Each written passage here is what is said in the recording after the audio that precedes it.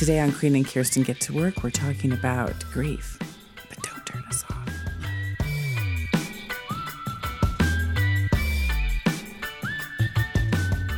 Welcome to Karina and Kirsten Get to Work. I'm Karina Hoyer. And I'm Kirsten Barron. And today we are so happy you've joined us to talk about grief and sadness and how to support your coworkers who are having big emotions. Why? Why do we want to talk about that? Why? Of course, because this is how we move ourselves to ease, meaning, and joy at work. That's right. This is one of the things that we can do to increase our ease, meaning, and joy, which is to show up for coworkers who are deeply sad or grieving. Yeah, and that's what we want. We want that for all of you, sisters. And we are recording this from the traditional lands of the Lummi Nation. And part of my kind of recognition of this land acknowledgement, I've been working on this, as I've talked about in previous shows, is to, instead of just saying this is the land, the traditional lands of the Lummi Nation, now I'm trying to figure out, how do I get more information culturally about what that means, which has been really interesting. So I've been attending events so that I can see the Lummi Nation and children dancing and tribal members singing and listening to stories and understanding this orca whale Tokatai? Sure. I wish I knew how to pronounce it accurately. Yeah. Anyway, so that's my little journey. Just footnote for Kirsten's journey. Thank you for that.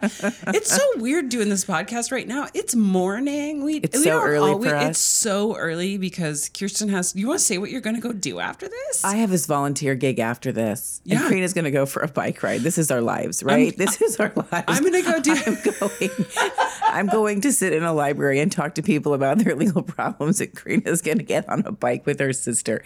This is the story of my life. I know, but I love that. I think that's super cool. I don't mean to out you to our listeners, cool but that you're going on a bike ride with your sister. Well, I'm going to power out the 20 miles because I absolutely have to, because Tanya and I go on a giant, week-long bikepacking trip every August, and I've just been a lazy ass all winter long. Get yourself in shape. I got to giddy up. But you're doing something called street law, right? Yes. Which is super cool. Kirsten volunteers her so much of her time. I don't even understand how she does it. And with causes or organizations that align with her values. And it's cool. It's really cool. I really respect you for that. It's good. Thank you. But it's going to be really fun. So that's the bottom line. It's going to be, you're going to have fun. I'm going to have fun. It's just a different kind of fun. That's great. Speaking of fun, it's now... I don't know. I have nothing to say there. That segue was terrible. I don't know where you're going at all. Usually I have some idea and I'm like, where is she going? This is going to be so interesting. I don't know. I was trying really hard to segue from fun to grief and I can't. Give us a story. What's in the middle? You were just telling me about a podcast you listen to. Do you want to tell our listeners about that? I do want to just, we did this podcast episode several months ago on self-care. And the takeaway was, bubble baths, massages, whatever, mommy time, all great stuff. Great stuff. Good. But I just listened to another podcast, Code Switch, that my daughter Hayden sent me with Dr. Laksham. And it's the same thing that Audre Lorde was talking about, 2 decades ago, which is the revolution. Yeah. And I'm just so struck by self-care really is the revolution individually and as a group. Yeah. We can create space for ourselves to have boundaries about what we need and want in the system. So we're not overtaken by the needs of other people. And I really, I smile when I say the revolution. I love aspects of the revolution, right? Yeah. And yet I know it's difficult, but I think about, oh my gosh, I can have my own revolution in my own house by saying, I think I'm going to go for a walk when I get home from work as opposed to making dinner. Yeah. Or as you would say, I'm not even making dinner ever tonight. It's make your own night, right? I just wanted to just bring listeners back to that episode and just to remind us all of our ability to have our own revolution in our own homes. Yes. And what we want and need. And that is self-care.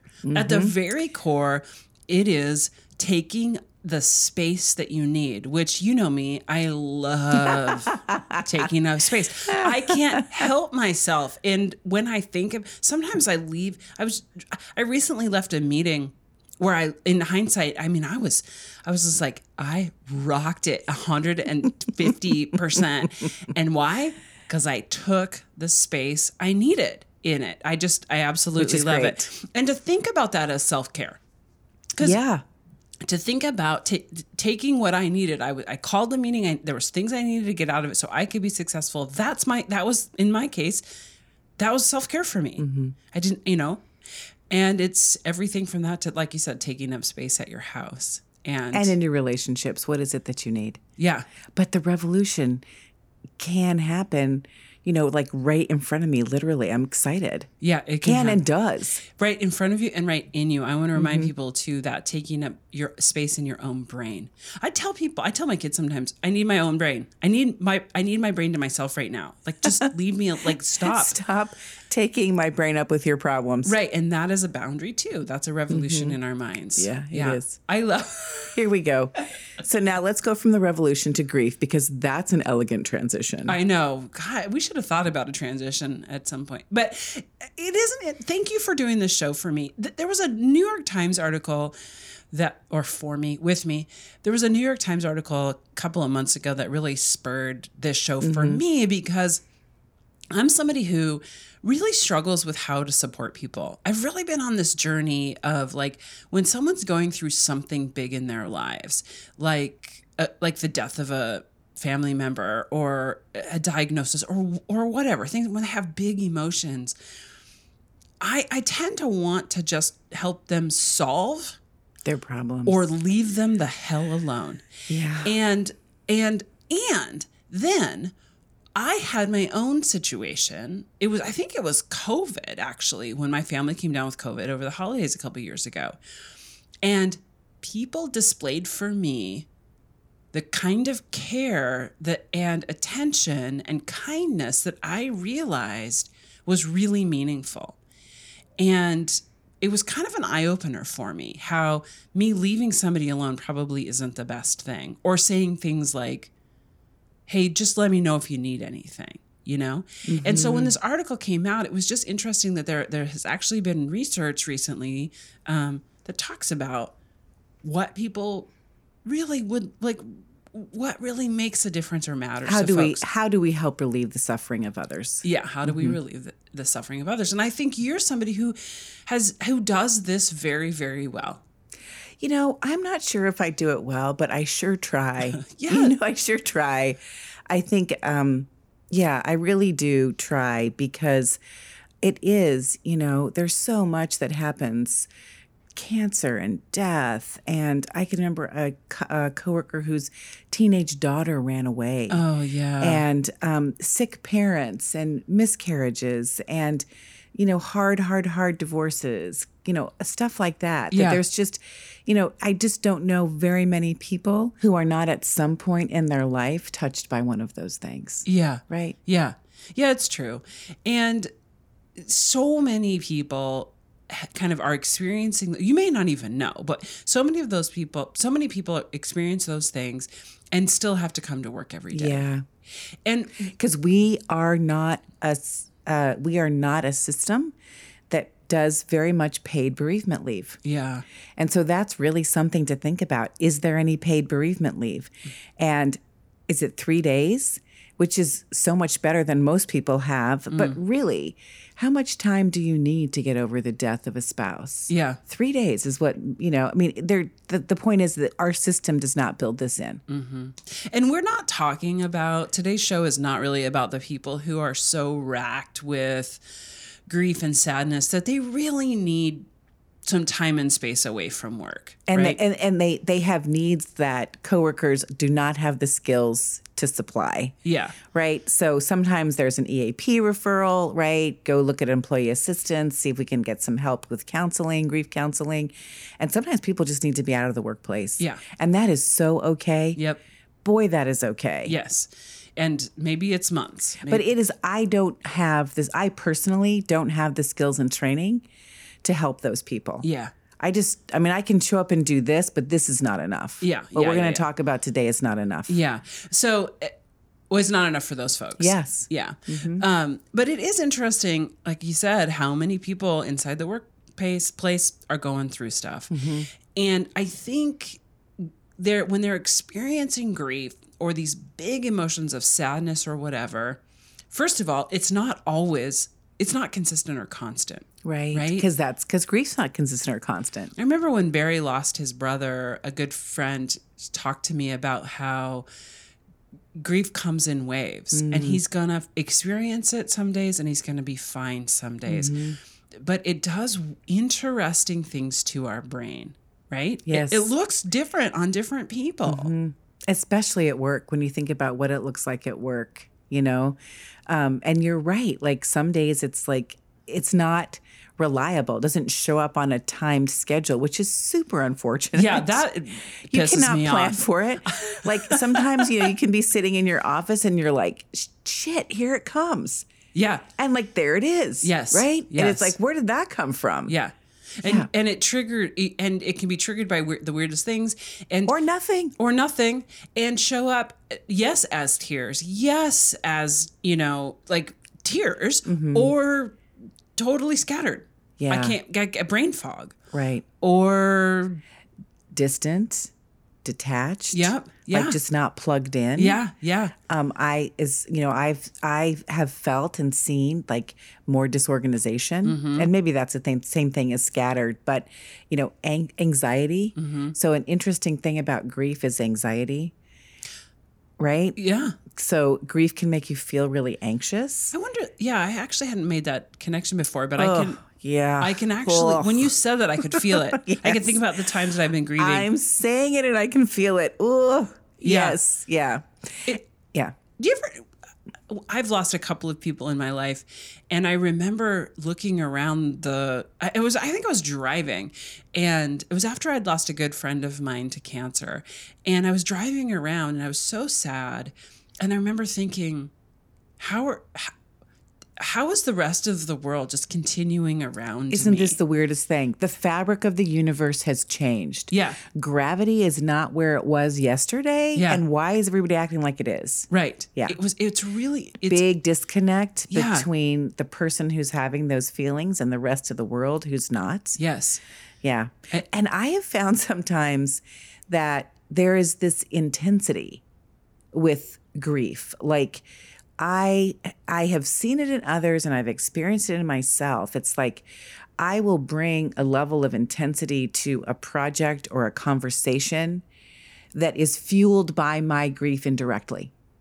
Oh. So there's like this intensity that just shoots out the side sometimes, right? Just shoots right out the side. So all of these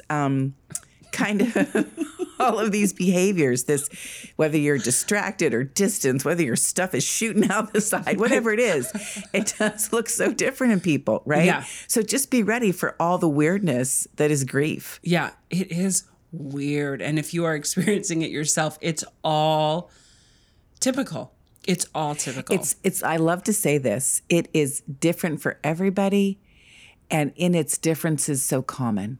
And that is what I remember reading something like the one thing you can count on if you're experiencing grief, or I think it was one of these articles, if you see a coworker who is sad, is that they're going to experience something, but it's totally unpredictable. The predictability of it is that it's unpredictable. Which is why it's so hard to deal with, kind of, too. Yeah. One of the reasons it's so hard to deal with, not the only reason, obviously, but one of the big reasons it's so hard. So Yeah. I think when we know that somebody has had a significant loss, the scariest thing to me is the check-in, which is what we're talking about today. Yeah. Like, what do you do when a coworker is going through this big thing? And it's interesting you say that. The scariest part this about is it the is scariest part. Because Ooh. by the check-in you mean, Hey, really, I'm just checking in with you, Karina. yeah. And I have Everybody says you're supposed to say, okay, how are you? Yeah. How are you? Right? How's it going? That And I know that's the thing to say. And I don't think that's not the thing to say, but I have such a hard time with that because, okay, everybody brace themselves for some profanity. Oh. And KMRE, please bleep it out. But how the fuck do you think I'm doing? Yeah, I'm doing shitty. Right. So I really try to say something like, hey, I'm just checking in to see how things are going. Yeah. But just having said that, I think it's just fine to say, hey, I want to check in and see how are you? How are you doing? Yeah. And it's funny because it's so scary because you don't know what you're going to get and you don't know if it's going to be Kirsten on the other end. And you don't, how the fuck do you think I'm doing? And you don't know if you're going to make it worse. I think this is it. Sometimes we go, well, I don't want to make it worse. Yeah. I'm not going to make it worse. I don't want to call attention to this. I don't want to trigger tears. So I'm just not going to say anything. And according to research, that is the worst thing you can do. So don't be afraid of screwing it up. Even if you do like me, I think I always say, how are you? I try to say, how are you in this moment? Or how are you right now? Or how are you feeling about this task? So we at least can zero in on that. But that is far better than than ignoring them or ignoring the fact that it happens. And yeah, you might get Kirsten's, how the fuck do you think I'm doing? Well, I want to just say there's this wonderful story. So in my community, my kind of kids' school community, there was an unusual series of losses of parents. So like probably 4 kids in a very short period of time lost their 4 families, lost parents. And in this one school. And I was at the funeral for my kid's dad, Eric, and he used to get really mad when I call him the kid's dad, but I was like, that's the best thing about you. You're these kids' dad. You're amazing. Anyway, I was with a young woman, older girl, young woman, and she came over and she was standing next to me, and she looked at me and she said, if anybody asks me how I'm doing with those eyes, like, oh, how are you doing? When you ask the question, like you assume the person is in a shriveled ball on the floor, she wanted to say on the front of her shirt, I'm fine, thank you. And on the back of her shirt, she wanted to just say, and don't fucking look at me like that. Oh, yes. I mean, she must have been like 13 at the time. And I thought I was going to wet my pants because I know exactly what she's talking about. And so does everybody else. Yes. How are you doing? Yeah. Which is, yeah. And I love that. That is because she's so irreverent because she was a teenager, yeah, right? Yeah, exactly. It's hilarious. And that look also just is about, I think that's about us and not the person. That's about us. Right? That's us projecting what we think they're going through. And we want. And maybe they don't have those big feelings at the time. And they're like, yeah, I'm fine. I don't know what's going on for you, but I'm fine. Right? You look like you're suffering. Yeah. It's interesting. Isn't that funny? It's all about getting out of ourselves, isn't it? It is. And I think a lot of times we don't approach someone, we don't do the check-in, or how we do the check-in, or the things that we tell them are all about us and not about them. And remembering that this is not happening necessarily to us, it's happening to the other people. I think and this is just an opening. It's just an opening. This check-in is just an opening. And when you do check-in, you're going to get really good data. You're going to get information. If you listen, if you're tuned in, if it's not about you and it's about the other person, you're going to figure out whether or not they really, what they need from you and what they want from you. And you called this kind of holding space, right? Just like, I'm going to check in and I'm going to then hold space to see what's going on. Yeah. And we as humans have been over the generations and over our socialization, we are totally primed to look at people and make conclusions or to reach answers about what they might want or need. Yeah. Right? Yeah. So you can tell a lot if you just hold space. Yes.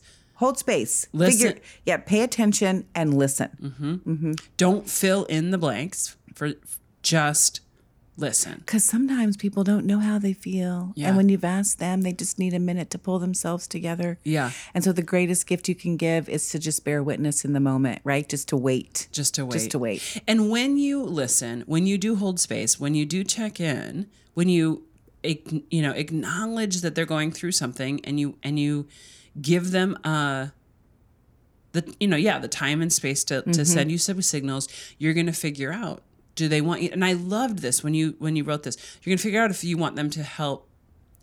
Wait, sometimes I get all tied up in my words and I have no idea. I'm like, did I use the right pronouns in there? You're going to figure out if they want you to help them be or do. Mm-hmm. The so being or the doing. doing. I really liked that. I'm a doer. I'm like, oh my gosh, please let me do. Just give me something to do so I can relieve my whatever I feel. Yeah, oh yeah, let's please. solve your problems, make you feel better, and cook some good food. Yeah, not everybody wants that. Some people just want someone else to be with them. Yeah. And what does that look like? So I find, as you said, that to be the hardest when they just want you to listen. Yeah. Right. And then the question is, like, we just might hear a story or an experience or what they're afraid of.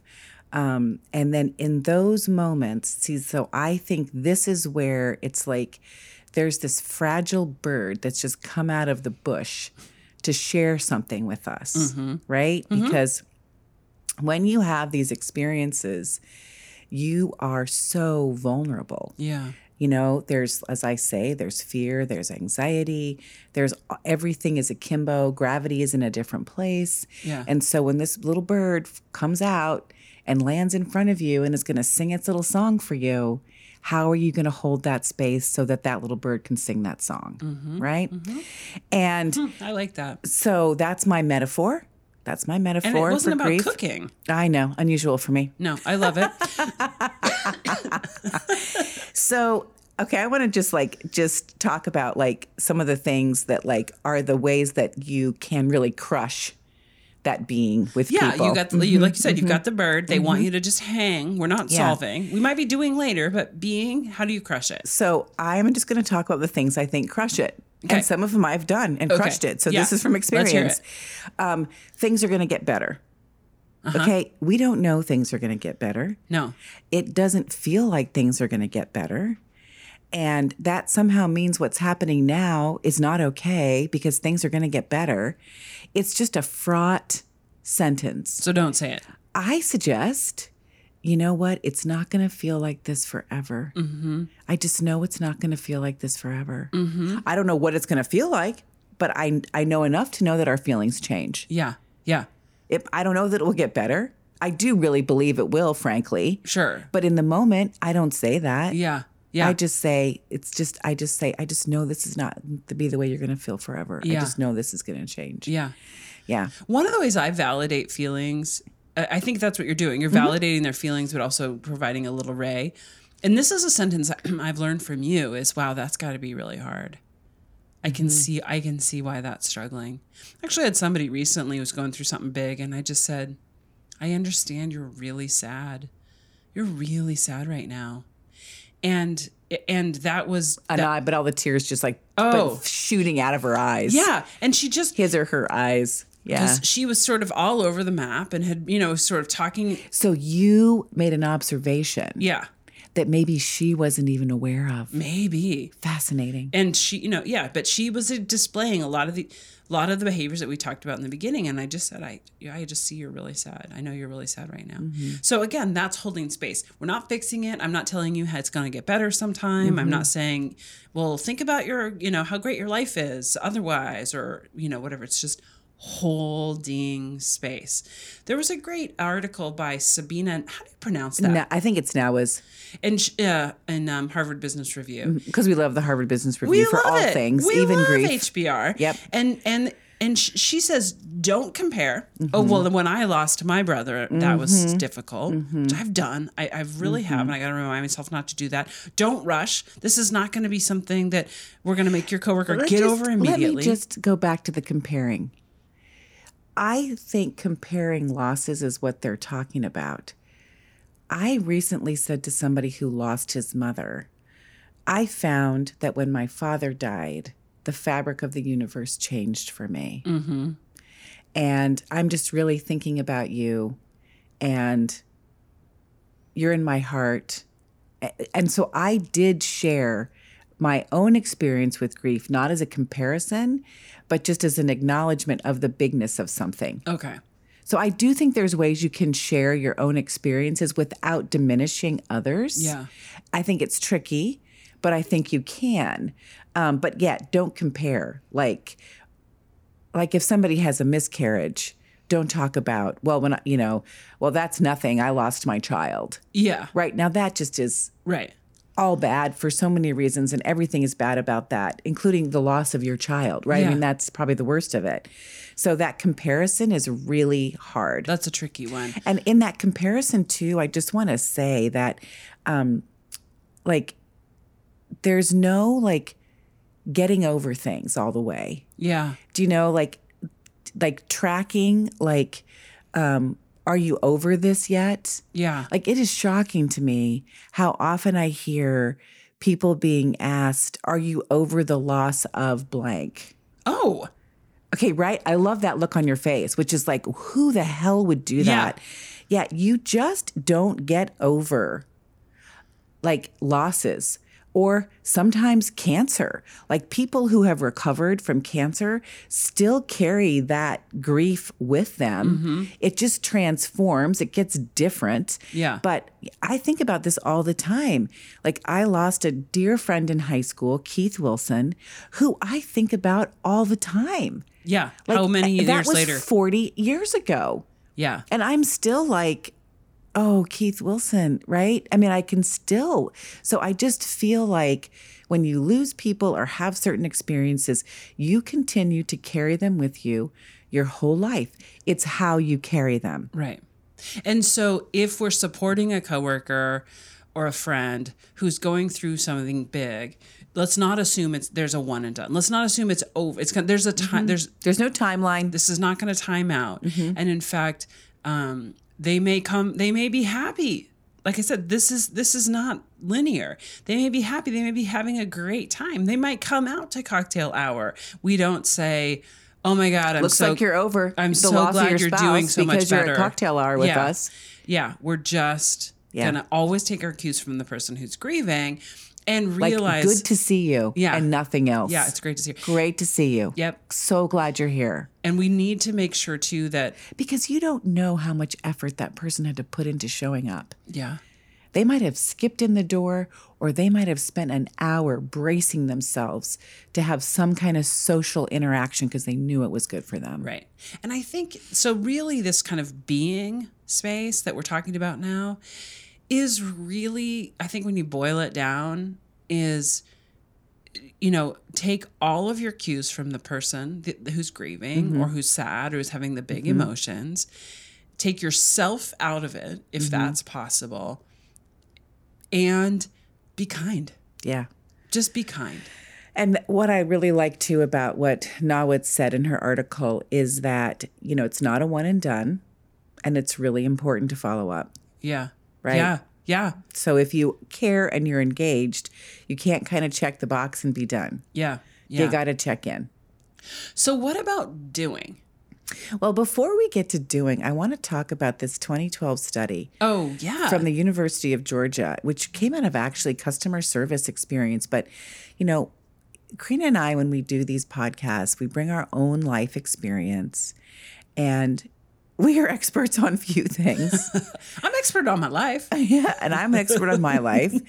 And then we, look at the studies and find information that gives us or supports or contradicts or whatever what we're talking about on a particular subject. And so this University of Georgia study it's a customer service study about angry people or people who are upset or disappointed or sad.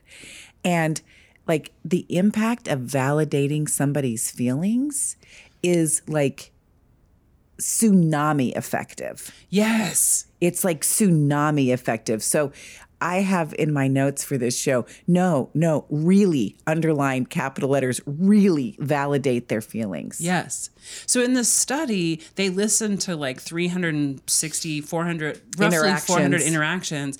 And when somebody was coming at a customer service representative and with big emotions, and that person said, calm down, you need to calm down. Of course, it makes you madder. It set people into the red. Because it does me. But don't tell me to calm down, man. But when the when the rep on the phone said, wow, I can understand you're really frustrated. Wow, I can understand you're really upset by this. It completely diffused any sort of upset. Mm-hmm. It diffused the big emotions and it opened a pathway to solving. Yeah, I can't. I see this really frustrating for you. Yeah. I understand that. Let's figure out how to solve that. Yeah. It was spectacular. And I think what they do in a lot of ways, what validating people's feelings does, is it's a form of empathy, right? It's a form of empathy. And I found a definition from a nursing scholar, Teresa Wisemanus. I am the worst with name pronunciation. It'll be in the show notes. Okay. Anyway, she says, empathy is the capacity to recognize others' perspectives as their true experience, which is interesting. Taking it at face value. What you're experiencing, I'm taking at face value. I'm going to believe it. But she also says, and to recognize others' emotions and articulate them. And to avoid judgment. Mm-hmm. I mean, empathy truly is, right? What you're going through is yours, and I'm going to believe it. And here's what I think you're going through. I'm going to validate it. Wow, you must be really sad right now. And I'm not judging you for it. Mm-hmm. That's empathy. That's being. That's validating. That is the being part. Yeah. That is the being part. Yeah. I wanted to just mention, too, that in the workplace, there are workers who are, somebody used this term, Jen Roberts from one of our social service organizations in town, Bridget Collins, used the words with me, swimming in other people's trauma. Yeah. Okay? And I found that to be such an interesting term. So some of us swim in other people's trauma all day long, right? And I have... Because of the work you do? Because of the work we do. Maybe not me particularly, but we as the collective. Yes. And one of the things that she said has been really invalidating to her staff by people is, I don't know how you do that. I don't know how you do that. And because it others them. Oh, interesting. So you must be weird. Yeah. Because I don't know how you do that, because the rest of us who are normal can't do that. Oh, interesting. So I think it's meant to be a compliment. Yeah. But I don't think it gets taken that way. Right? Yeah. I don't know how. I also talked to a hospice nurse, and I said, I've always thought that work would be difficult. Tell me about that. Yeah. And she said, I get to live in the very essence of living with the end of life and all of the people who were there and the interactions. And she said to me, sometimes I feel like a vampire because it's so beautiful. Huh. So I just say that because there's just so many experiences out there, right? Yeah. And that must be difficult, or I suspect that might be difficult, or I wonder whether that's difficult or that seems difficult versus I can't even. So that, again, just take yourself out of it and that being part. Yeah, I was going to say. That's the trick on being. Take yourself out. Take yourself out. I think that's interesting because it's almost like the look, right? That's assuming that somebody is doing horribly. And by the way, I have done all of these things. Oh, yeah, me too. I've screwed it up so many. God. What did they say? 7 ways to Sunday? Yeah. Okay, now we can get to the part that you and I feel more comfortable. I'm really good at doing. Let's get to the solving problems. Solving problems and helping people when they need it. So if somebody doesn't just need you to be with them, hold space, validate their feelings, or they also, if in addition to that or in place of that, they need you to do. There are a lot of ways to do this. This is one of the places where I'm good at solving problems, but I don't always take initiative with doing. And this is what happened to me when I was experiencing, when I was in COVID, that I learned from other people. People just dropped stuff off on my doorstep and texted me. They didn't call me and say, let me know when you need something. or they literally just brought me food. You are one of them. I left something on your doorstep. Don't put the person who's grieving or having the big emotion in the place of having to fix their own, like to make decisions. They can't do it sometimes. At work, this is like, hey, I have an hour. I'd love to sit down with you and go through that inbox so that you can feel like progress. How would that feel?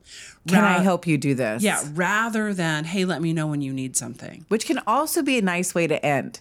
You know what I mean? Like if there's a specific, I tend to find something to do that I think that they need, right? And then I do always say, let me know if you need something. Sure. Let me know if you need something. And I'm specific. Do you need someone to take a ride somewhere? I remember when my friend Laura was sick and her son was playing football and he was in 9th grade. And she couldn't go to his games because she was sick and her husband was working. And I used to go to his football games just in case he got hurt.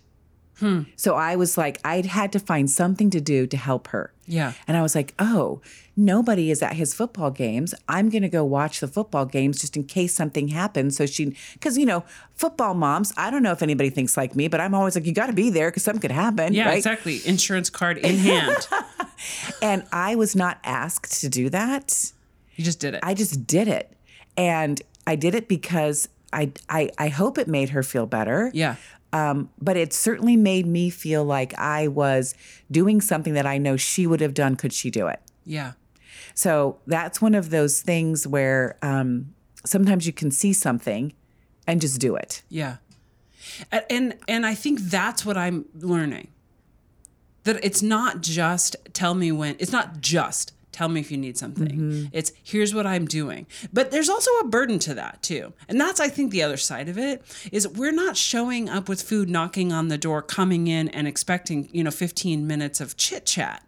We're making. And try not to send a glass bowl that has to be returned. Right. Like don't want to return dishes. Yeah, we're making an offer that's about you, not about me. And I'm leaving it and I'm not expecting any thing from you in return. And I think at work that looks like all of the things we just talked about and help and let me take that phone call or let me do that hard project or let me have that, extra shift or whatever so you can Does have time. Does that work for you? Right? Yes. Does that work for you? Yeah. Right? So that is the doing. And I think most of us, the doing is the much easier part. Yeah. I want to come back though. There are 3 things I just want to talk about briefly about like strategies, right? Okay. So hugs. Yeah. Okay. We know that if you hold a hug longer than, what is it? 7, some crazy. I think it's like 10 seconds. 10 seconds. Is that it? Yeah. There's all of this new information out there about like hugging. Like we need you have to have 4 hugs a day to just like maintain and 7 hugs to thrive. And it's like 12 is it 12 hugs. Yeah. God, you read the article. To thrive, which is because of all of the psychological benefits of touch, of hugging. And there are a lot of people in my life who are single who I make a point of hugging frequently and holding it for a long time. People who are grieving need that. They need the not the T-Rex hug, right? You're not putting your tiny arms up. Not the tiny arms hug. This is the full-on body. Hug. We're going to breathe together. It's going to get weird because 10 seconds is a long time for a hug. And then they'll melt into it. And it is so beneficial. That's an offer. That's an offer you can make. And sometimes when I'm super upset, my body isn't ready for a hug. Yeah. Right? So some people are different. So can I hug you? Yeah. Right? Well, yeah. Would you like a hug right now? Yeah. Yep. Sometimes I'm with you. Sometimes I'm just like, get the hell away from me. Don't touch me. Yeah. Don't touch me because I'm crawling out of my skin. Yeah. But that's also one of the great strategies that we read is ask. And do you want to be helped? That's the doing, yes. right? Do you want to be heard? Just sit space and being and listen, or do you want to hug?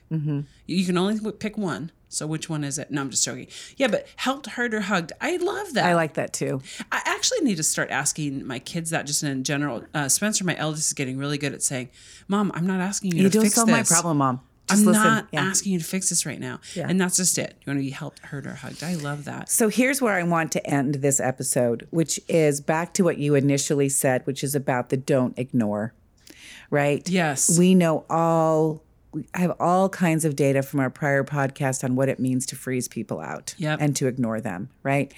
So we have that data. We also have a new study published in Psychological Science 2022 that people who were expressing to folks who were experiencing grief, their sadness or that they were thinking about them, were super worried about whether they did it right. Yes. Of course we are, because we don't want to make it worse. That's how you started the show. Yes. Right? We don't want to make it worse. But the data from that study says that the recipients were like far more impacted just by the social connection, whether it was good or not. Yes. Positively impacted. Yes, positively impacted. So the study really, I mean, this is my words, my summary, even a little bit of effectiveness is really meaningful to people. It's far better than nothing. It's like good enough. Like this is one of those places where I've just concluded you can be good enough even when you say things like, my mediocre vocabulary does not even have the words to describe this or to communicate with you about this. I'm just so sorry, right? Yes. I mean, even when we're doing it so, what's the word I'm looking for? Even if you don't nail it, it's better than nothing. Well, it's not just better than nothing. It's positive. Yes. It has a positive impact. Yes. But the one thing that we're just asking you to stop doing is pretend it's not happening. Yeah. Do not treat that person like it's not happening. Yeah. Because that, like you said, that is the equivalent of icing them out. Mm-hmm. That's the equivalent of not being seen. Mm-hmm. That is equivalent that registers in our brains as physical, in the same place as physical pain. That hurts. And this is life. I mean, these things happen to everybody. I don't know anybody that doesn't have these things happening to them. And most of those people, if not all of them, work. So they are in our workplace. They are with us. They are our colleagues. And I mean, part of ease, meaning, and joy is relieving suffering. Yep. Right? And so the little bits that we can do as coworkers to relieve suffering, man, I am so for it. I am for it too. And I've learned a lot having read the articles and talked about this with you and do the show. And I appreciate it because I need it. I want to relieve suffering. I want to be effective. I want to be kind. We want to be able to show it for our coworkers when things are hard. Exactly. Yeah. And so we want to be those kind of people. It's a good reminder. Let's help each other out. Yep. Take care. Take care of each other. Yeah. Thanks for joining Bye, the conversation. Bye. Krina and Kirsten Get to Work is recorded and produced by yours truly, Krina Hoyer and Kirsten Barron. Find all of our episodes anywhere you listen to podcasts. You can also find us on YouTube, Facebook, Twitter, Instagram, on our website, or email us at yougettowork@gmail.com. Thanks for listening.